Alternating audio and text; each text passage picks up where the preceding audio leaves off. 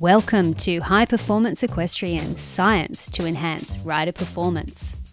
Today's episode is about strength. Well, it's about muscles really. I'm going to focus on muscular strength, but also touch on muscular endurance. What is muscular strength? It's the ability of the muscle to exert maximal force during an activity. And strength can have lots of benefits, including improved sporting performance, increased ability in activities of daily life, and of course, injury prevention. You can improve strength through resistance training methods such as lifting weights or lifting your body weight or even stable chores.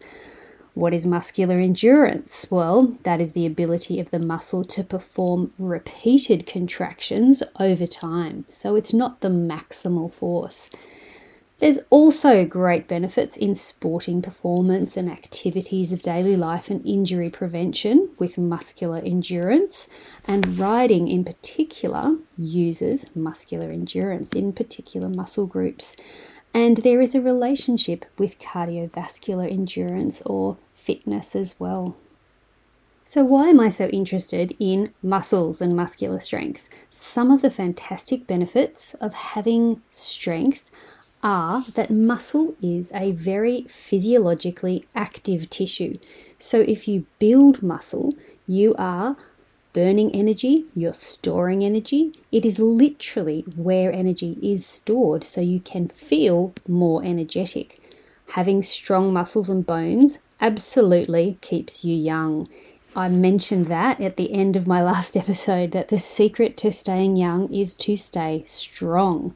After about the age of mid-20s, most people will naturally start to decline in muscle and bone density. So that is when you reach your peak.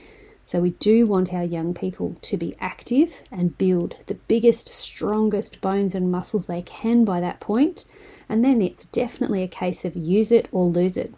It's not that you can't increase, particularly muscle volume and density after that point, but it is certainly important to increase it up to that point. And I mentioned that muscle is an active tissue. That means that if you're carrying muscle around, it's working all the time. It's not an inert tissue. Lots of fat storage on the body is pretty much carried around like a spare energy reserve. It is not a very active tissue. And when we think about riding horses, we do want to be active in the saddle. We don't want to be plonked on top of the horse like a backpack that the horse has to carry. We want to engage our whole body into balancing ourselves and actively following the movement, giving aids, working with the horse, not creating a burden for the horse. So if we have active muscles that we can engage and use while riding, that only benefits the athletic partnership. Sometimes I get comments, particularly from females, about not wanting to build too much muscle.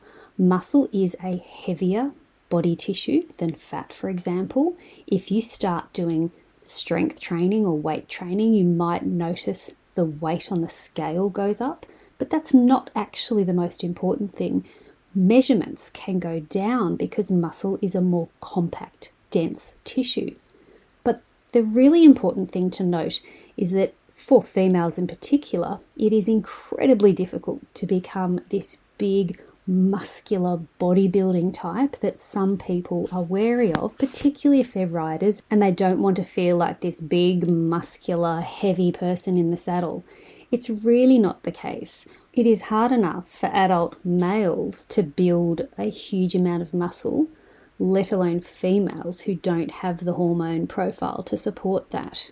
So it's really nothing to worry about, particularly if you follow some principles of progressive training and also perhaps get a program that is specifically written for you from a qualified trainer. So how do we build muscular strength and or endurance? Exercise provides the stimulation.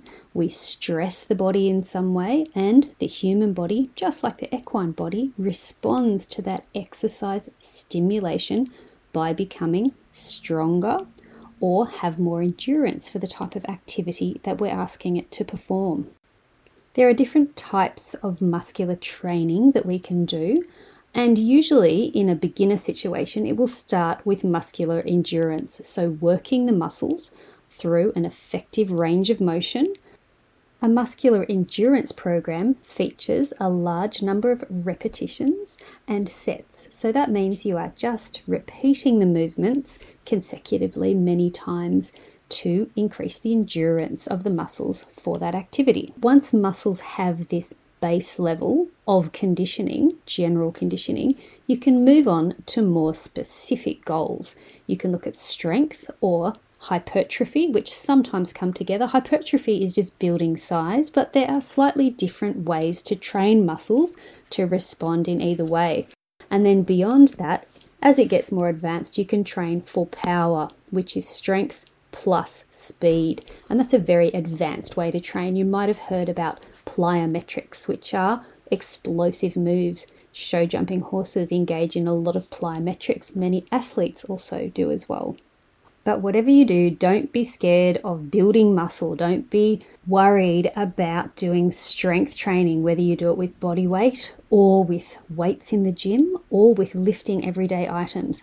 You are not going to get really bulky unless you work really, really hard. But you may get smaller, tighter, more dense, more energetic. And those all sound like pretty good things for equestrian athletes, don't they? And remember when I said that muscle is a physiologically active tissue, that means it is also calorically expensive. We have to feed muscle. If someone is just sitting around and they have more muscle than the average person, their body is burning fuel, sustaining that muscle. So it does increase your metabolic rate. In a later episode, I'm going to discuss some really important types of strengths and body parts that riders should be particularly aware of. But in this one, I want to talk about the principles of training that apply to muscular strength and conditioning. And when I say principles, these are based on fact, on evidence of how muscles and training work. There is a lot of myth and misinformation in this area, so I wanted to present some key concepts to keep in mind when you start to think about strength or endurance training for yourself. Some of these principles obviously translate to other types of fitness training as well, such as cardiovascular fitness or flexibility. Now, the first one is specificity, and that basically describes that training a certain body part will induce adaptations specific to that body part. It's a pretty straightforward principle. If you do shoulder exercises, the adaptation will happen in your shoulders. It's not going to make any effect to your leg muscles. If you train an energy system like your cardiovascular one to be fitter, that's what will happen. Your heart and lungs and blood vessels will be more efficient, but it might not make any changes in your shoulder muscles. Specificity then tells us that we should think about what we want the outcome, the end goals of our training to be, and then design our training accordingly. Layered on top of specificity is some individuality, which a good fitness trainer will always consider, and that just means consider the person in front of you. Because although we can go on and on about how muscle tissue should respond to a certain type of training, there are other factors to take into consideration when you talk about an actual specific person, and this could be their training history. Have they trained this way before? That will definitely affect their success or lack of success in a particular type of training. Genetics, that can come into it, particularly with regards to things like muscle fiber type. We have different types of fibers that can be better at power type work or better at endurance type work, and that is genetically dictated. We always like to keep in mind particular traits about the person standing in front of us. The next principle of training is called a training threshold. It means this is the minimum level of work, so intensity or volume or duration or weight, that a person has to undergo to elicit that training effect. For example, if I'm a naturally fairly strong person because I'm farm strong, I lift bales of hay and feed bags, and then I go into the gym and the trainer wants me to work with little 2 kilogram dumbbells, I'm probably not going to get a really good training effect, so I'm not going to stress my body, I'm not going to get physiological adaptations or gains from doing that. So that's all training threshold thinks about, is what's the minimum level we need to push the body to actually get the body to become fitter, stronger, faster. Then after we work out what that training threshold is, we have a starting place, but then we need to do what we call progressive overload, which means to avoid plateauing, we need to continually up the ante and make the training progressively harder and harder. This can be done in a variety of ways. You don't have to just keep lifting weights until they're the heaviest weights in the universe. There are ways to cross-train, to change exercises, to isolate muscle groups as opposed to using compound or larger muscle groups or multiple joints together. And trainers will often have some sort of guideline or formula that may be appropriate to apply to a client's training progression. And it might be something like they've prescribed a certain number of repetitions or lifts and a certain number of sets. So that might be, I'm doing 6 bicep curls and I'm doing 4 sets of those and my weight is 2 kilograms. So then the trainer might say to me, well, when you can do 2 more repetitions than I've prescribed on the last 2 sets of that exercise for 2 consecutive workouts, so I did it on Monday, then I did it again on Thursday, and I could do 2 more repetitions, then it's time to make that exercise more difficult. And we have this series of progressive overloads, not just to make sure that we continually improve human performance, but also to make sure that we don't injure people, because that's obviously going to set someone back even more. So just upping the weights because you want to, because you're trying to set a record, because your bench press sounds better when you tell someone what you did, are not good reasons to put up the weight when you're weight training. And speaking of injury prevention brings me to the next principle of training, and that is recovery. What we do know about the human body is that it gets better during rest time. So recovery is incredibly important because that's where we not only recover from the exercise, remove waste products from the tissues, repair any micro tears that we've actually done to the muscle, but that's when we also get stronger and fitter. You don't get stronger in your weight training session in the gym. What you do is you stress your body. Your body says, oh, that was hard. While it's resting, that's when it starts to go, all right, I better just get a bit stronger in case she does that to me again. There are a few other principles of training. I've mentioned periodization before. I did a whole podcast ep on that. So the last 2 points I'd like to mention are about overtraining and reversibility. So overtraining usually occurs when someone has progressed too quickly and or they haven't been given the appropriate amount of recovery time to gain those physiological adaptations. And what really happens is they start to perform at lower and lower levels in training sessions because they haven't had time to make the gains from the stimulation from the session before. And then I mentioned at the beginning of this podcast that muscle is a use it or lose it item.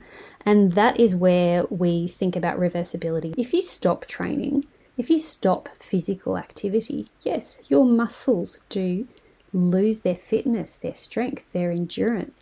This is something to do for life. The human body was built for movement. There are lots of myths around there to do with when you stop training, muscle all turns to fat. Well, that's not physiologically possible, so it's not accurate. Muscle doesn't turn to fat. The muscle may atrophy, which means the muscle will get smaller because you're not stimulating it to keep it or to grow. It's not really needed anymore. But then fat tissue will be put on instead because particularly if you're still eating the same, the muscle isn't consuming that energy, so it will be stored in fat tissue, but they're two separate tissues. The muscle is not going to turn into fat. But the point is, if you stop training, it's not like this happens immediately. If someone is an athlete, if they take a few weeks off, 2 to 3 weeks, they're not going to have too many decreases in most of their fitness training. Now that's very individual. Some people might see differences after 10 days. Some people it might be 3 to 4 weeks until they start to feel like they're weaker or not as fit.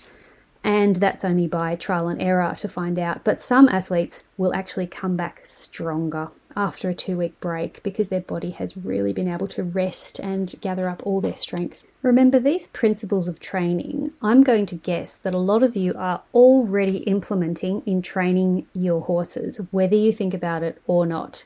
You are progressively overloading their cardiovascular system, their muscular system, so that they become fitter and stronger. In dressage, for example, just look at the difference between the lower level horses and a horse up in Grand Prix.